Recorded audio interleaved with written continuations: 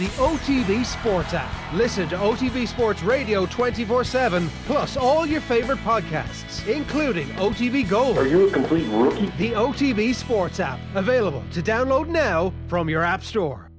The OTB Podcast Network with Virgin Media. Catch all of the UEFA Champions League and Europa League games live on Virgin Media TV. OTB AM. This is OTB Sports Radio. All right, the NFL is back tonight and Mike Carlson is back with us here on OTB AM. Good morning, Mike. Good morning. I was just meditating on the Tour de France. No better way to meditate. One of the greatest things I've ever done was cover the Tour de France one year. It was fantastic. It's absolutely amazing. What for the entire tour, or was it a particular section? Just a particular section. When we had some I went down to sort out some problems with the organizers, but I got to ride in the caravan of cars behind the peloton, which go down the mountains or up the mountains as well, two abreast on these little mountain roads. And then when someone in the peloton needs help and signals, their team car pulls into the middle and everybody else goes to the outside, and the team car goes up the middle. And if you're on the outside, you're looking right down the side of the mountain. It was like, get me out of here, But it's an amazing event. It's like an Olympic Games. It just consumes you totally for 2 weeks. Will said here, Ger and I both been very fortunate enough to get over to the Tour de France. And here I was there, a car actually went over that side that you're speaking about, Mike, and thankfully everybody was okay in it, but those drops are ginormous, they're terrifying, and somebody actually drove right off it but at a hairpin bend. It's crazy. We must catch up on your cycling history some other time, but tonight it is very much Kansas City Chiefs against Houston Texans. It's 1:20 Irish time if you're up for staying late or getting up for it. It's hard to know how things are going to pan out, Mike. My theory is that I guess we've got a very clear number one team in the NFL here. We've got a superstar in Patrick Mahomes, and it doesn't help the chasing pack that preseason has been stymied a little bit. It doesn't help much of anybody, really. And I'm not convinced the Chiefs are a clear number one, not even in the AFC, where I think the Ravens are probably going to give them a good run. But the two of them are certainly ahead of the rest of the pack. And Houston is the kind of team you'd expect would have more problems than most, because obviously trading away DeAndre Hopkins, Bill O'Brien's trying to institute a sort of new sort of offense with lots of receivers that he can throw to rather than concentrating on DeAndre all the time. He's also got to kind of break in a new running back in David Johnson, who has not been the same David Johnson since his knee injury. And you just wonder how that all is going to work, because like every team, they haven't had much chance to try it out under contact, under game conditions, which is really the only way you find out about individual players, the way you find out about how your schemes work. And, I just wonder if they're going to be ready. Kansas City, on the other hand, returned most of their team. If Duvernay Tardif hadn't stayed in Canada, work in hospitals, basically, he opted out of the season. And Damian Williams, the tailback, opted out of the season, but they've got a rookie tailback, Clive Edwards-Helaire, to take his place. But you don't know how that's going to work out. And you'll be reliant, I suppose, on Mahomes. But if you have to be reliant on somebody, that's a pretty good guy to be reliant on. How big an issue is that of teams being affected by the pandemic, of players opting out? Are Kansas City relatively unscathed, relatively speaking?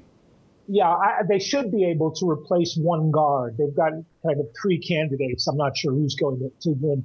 A couple of teams have been very heavily affected, especially, I think, the Patriots, who lost four more or less key players, including one of their tight ends, who they still don't have a replacement for, but three defensive starters. And when you looked at the other starters who they've lost in free agency, their defense is basically like a college team that's graduated all their lettermen and having to build from scratch. The secondary is more intact than the front seven. But I think that, as much as, if not more than Tom Brady's loss, is going to be the factor that makes this season difficult for the Patriots. How good is Cam Newton going to be? If he's fit, is it possible he's back to MVP level? And is the very notion of him being fit actually ridiculous in and of itself? That's the whatever it is they gave him to play, $7 million question, I guess. He's a bargain. If he's back to his form, MVP form, when they went to the Super Bowl, that would be a huge, because it would open up things for their offense. Right now, their whole running game is questionable, and they don't have a great group of receivers for him. So the running threat of Cam would add something. If he's back to where he was 2 years ago when Carolina went 6-2 in the first half of the season, and Cam was remarkably efficient as a quarterback, that would be fine with them too. I suspect that the answer is going to be somewhere in the middle. And if he is fit, they're probably not going to want to risk him running the ball a whole lot, but they're going to use that kind of threat of options a little bit to take pressure off him. Their offensive line is probably back to where it expects to be. And to me, the question is whether they'll actually be able to put up enough points to get teams to chase them, in which case having the great secondary that they do will come into play a lot more than it would if teams can keep the ball on the ground against them. And you think back to when they were beaten in the playoffs by the Titans, and that's basically what the Titans did. Mike, we started the show this morning by asking the question, which of the Glazers sports franchises were more likely to be hoisting a trophy at the end of the year? The odds with the bookmakers are fairly similar. It's 11-1, I think, for the Bucks, and 12-1 for Manchester United to be winning the Premier League. What's your take on that? The Glazers know how to invest, and they've done really well with Tampa. Yeah, they've had.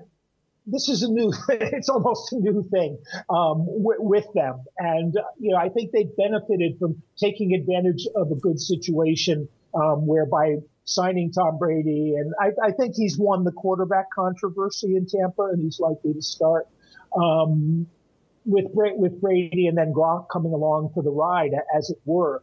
And they were smart in hiring Bruce Arians, and not least because Todd Bowles came in that deal, basically, having lost the Jets head coaching job. He was the defensive coordinator for Arians in Arizona in days when they kept Arizona in games when after Carson Palmer had got hurt, after his villain had got hurt, they didn't have much of quarterback, but they were able to keep in a lot of games in that division. They ran Seattle tough a number of years there. And I respect his coordinator ability a lot, and they've got some real talent on defense too.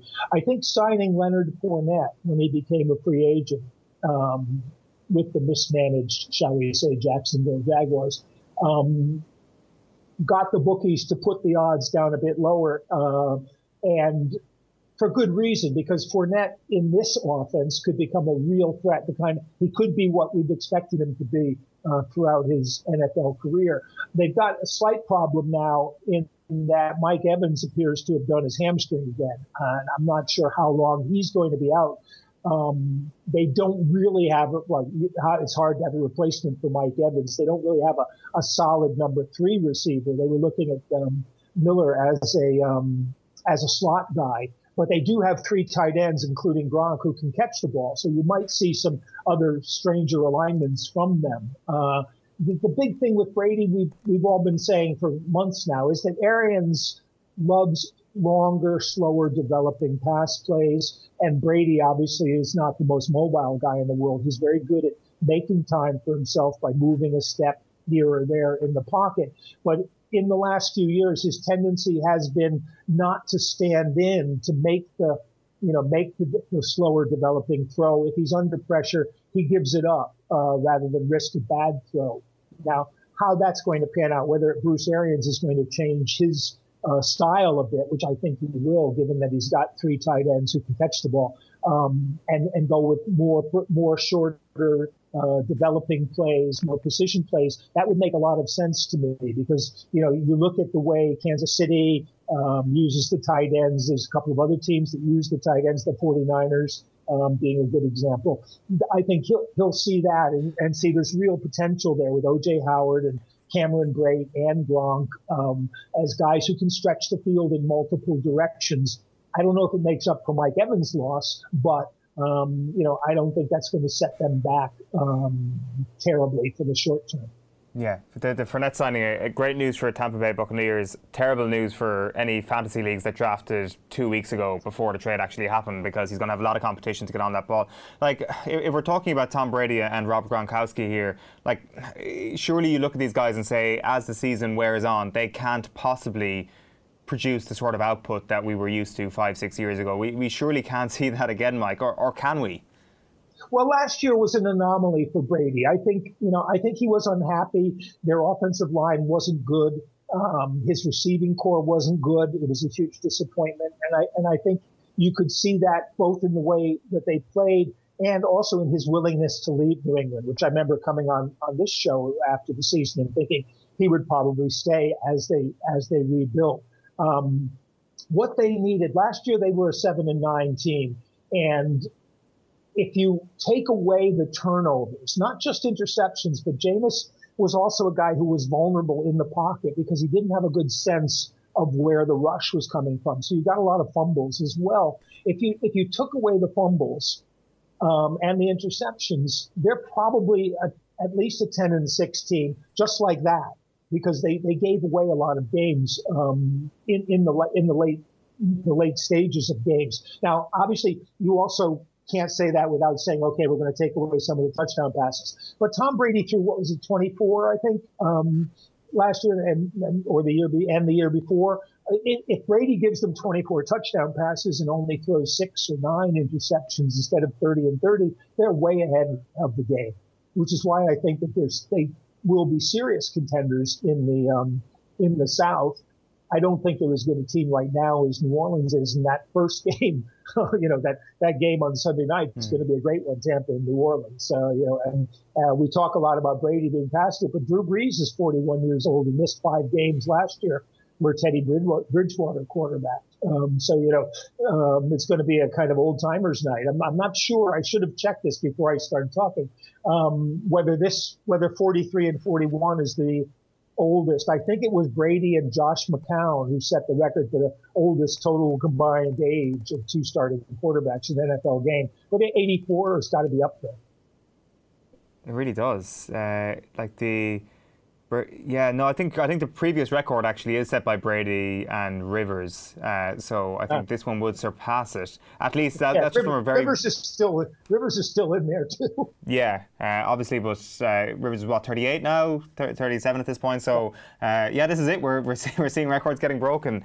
Jerry, you were making the point earlier on that like the QBs around the league are incredible. Like how quickly has this happened, Mike? Is this because you'd certainly be talking about crisis mode in that position quite regularly 2-3 years ago at this point. It now seems all of a sudden, I'm not sure, has offensive coordination just got a lot better, where they're recognizing how to utilize their QB best, or what's the reason for this?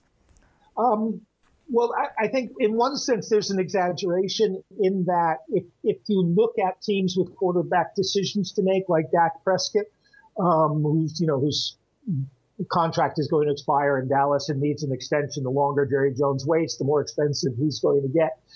There's a group of quarterbacks, which is about 10 deep, who are way ahead of the other 20.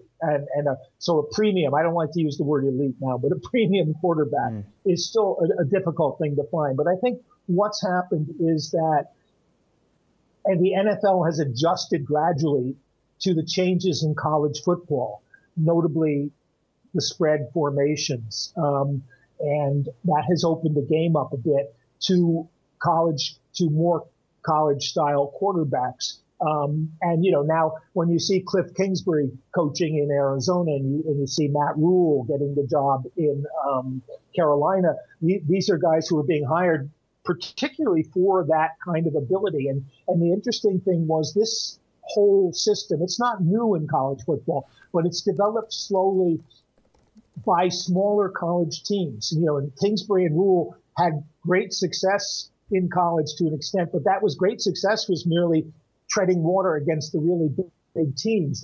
These systems were designed to be able to overcome teams that had a big talent advantage against you, to take advantage of what you could do. And as they've been adapted in the NFL, they've created really interesting situations that talented young quarterbacks can come in and take advantage of right away. And I think what you look at is a guy like Jared Goff, who maybe 10 years ago would have come in the league and be drifting around like a Kyle Bowler or somebody like that. But because Sean McVay was coaching and because he had all of these concepts that he'd added to the NFL offense from these kind of college ideas, he's able to mold Jared Goff to the point where he's efficient, sometimes really good. But you can obviously see where his problems might have been before. And, I love the idea that with Lamar Jackson, say we've got a running option quarterback again. There's always the risk in the NFL because defenses are so much better and players, every player has a certain higher level of skill than most college teams. That injury is always a worry. We saw that with RG3, for example. His career was sidetracked basically by injury, taking away his mobility. In Houston, they tried to keep Deshaun Watson from doing that much running. Cam Newton is another obvious example. Colin Kaepernick did get injured, and played really well in San Francisco, but he hasn't played in 4 years for other reasons. So, I like the variety that you're seeing now. Tennessee is an old-fashioned run the ball first, grind it out, win by defense kind of team. Baltimore is an option running attack, which you probably 5 years ago wouldn't have thought you'd see again in the NFL. Arizona is going to be a wide open air raid offense. And I love that variety. That opens up avenues for quarterbacks who can be well coached, who have talent and can be well coached. But for every Pat Mahomes, there's a Mitch Trubisky. Well, yeah. Well, look, who knows where Trubisky's going to end up this season. Styles make fight, so it's going to be a great season in that term. One last question, Mike.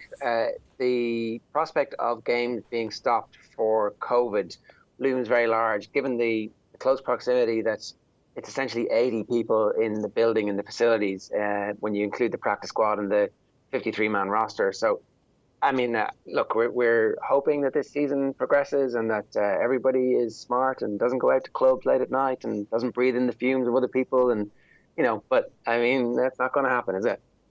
I don't think so.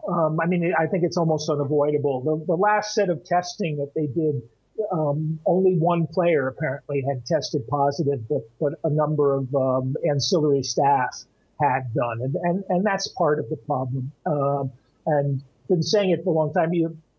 Even beyond the players on the field, you don't want them going out and spreading infection in their wider communities, within the team, within the families, within the friends. It comes very, very quickly. And you don't have a bubble situation, obviously, in the sense that everybody's bubbled the way basketball can do because there's so many fewer players involved. And you can only do what you can do with your team. Given that they're young, healthy players, you might see a lot of asymptomatic people for a while.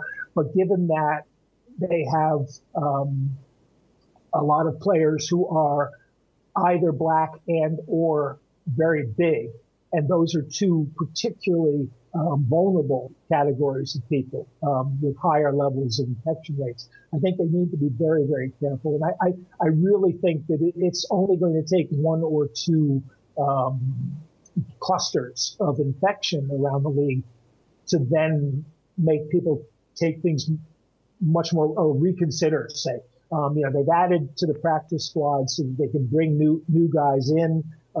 But at some point, if the integrity of the competition starts to suffer, that's going to be as big or almost as big a consideration for the league as the possibility of wider spread of infection. The two things together could well be some sort of knockout punch. Maybe you pause the season for a few weeks and then you restart. I mean, I don't know, but there's an awful lot of impetus to keep the season going right now. There's an awful lot of celebration that the season is going, but we are walking a tightrope. Well, enjoy the season for as long as it lasts, Mike. I hope so. Thanks a million for joining us this morning. We'll chat to you again soon. Thanks, Ian. Mike Carlson there on the line, running the rule over the NFL, which begins tonight, 1:20 is the kickoff time for Texans against the Chiefs tonight. A great fixture to get things underway. The Snap, by the way, is live on Friday afternoon. Ger, Cian and Ronan giving their expert views, I guess, reaction to that. Are you going to stay up tonight, Ger? Is that the thing you do on opening night? No. 1:30 kickoffs. The Thursday night kickoffs you can't watch them. No, the highlight. Thursday kickoffs, can't watch the late nights. What do you do? I know, like, is it very quickly? Is it the highlights you watch? Do you record the whole game? No, YouTube highlights are amazing. The NFL's official YouTube channel puts up, and they don't tell you the score either. Yeah. So you can watch, and it's like there are different versions of it. So I think there's a 15-minute condensed game, and it's astonishingly good. I mean, obviously, the first thing you do is you check your fantasy score, and so that's the first thing you do. Obviously, right? You don't even need to see the highlights. You just need to go, how did Deshaun Watson and Will Fuller get on? That's all I care about, really. OTB AM. This is OTB Sports Radio. The OTB Podcast Network with Virgin Media. Catch all of the UEFA Champions League and Europa League games live on Virgin Media TV.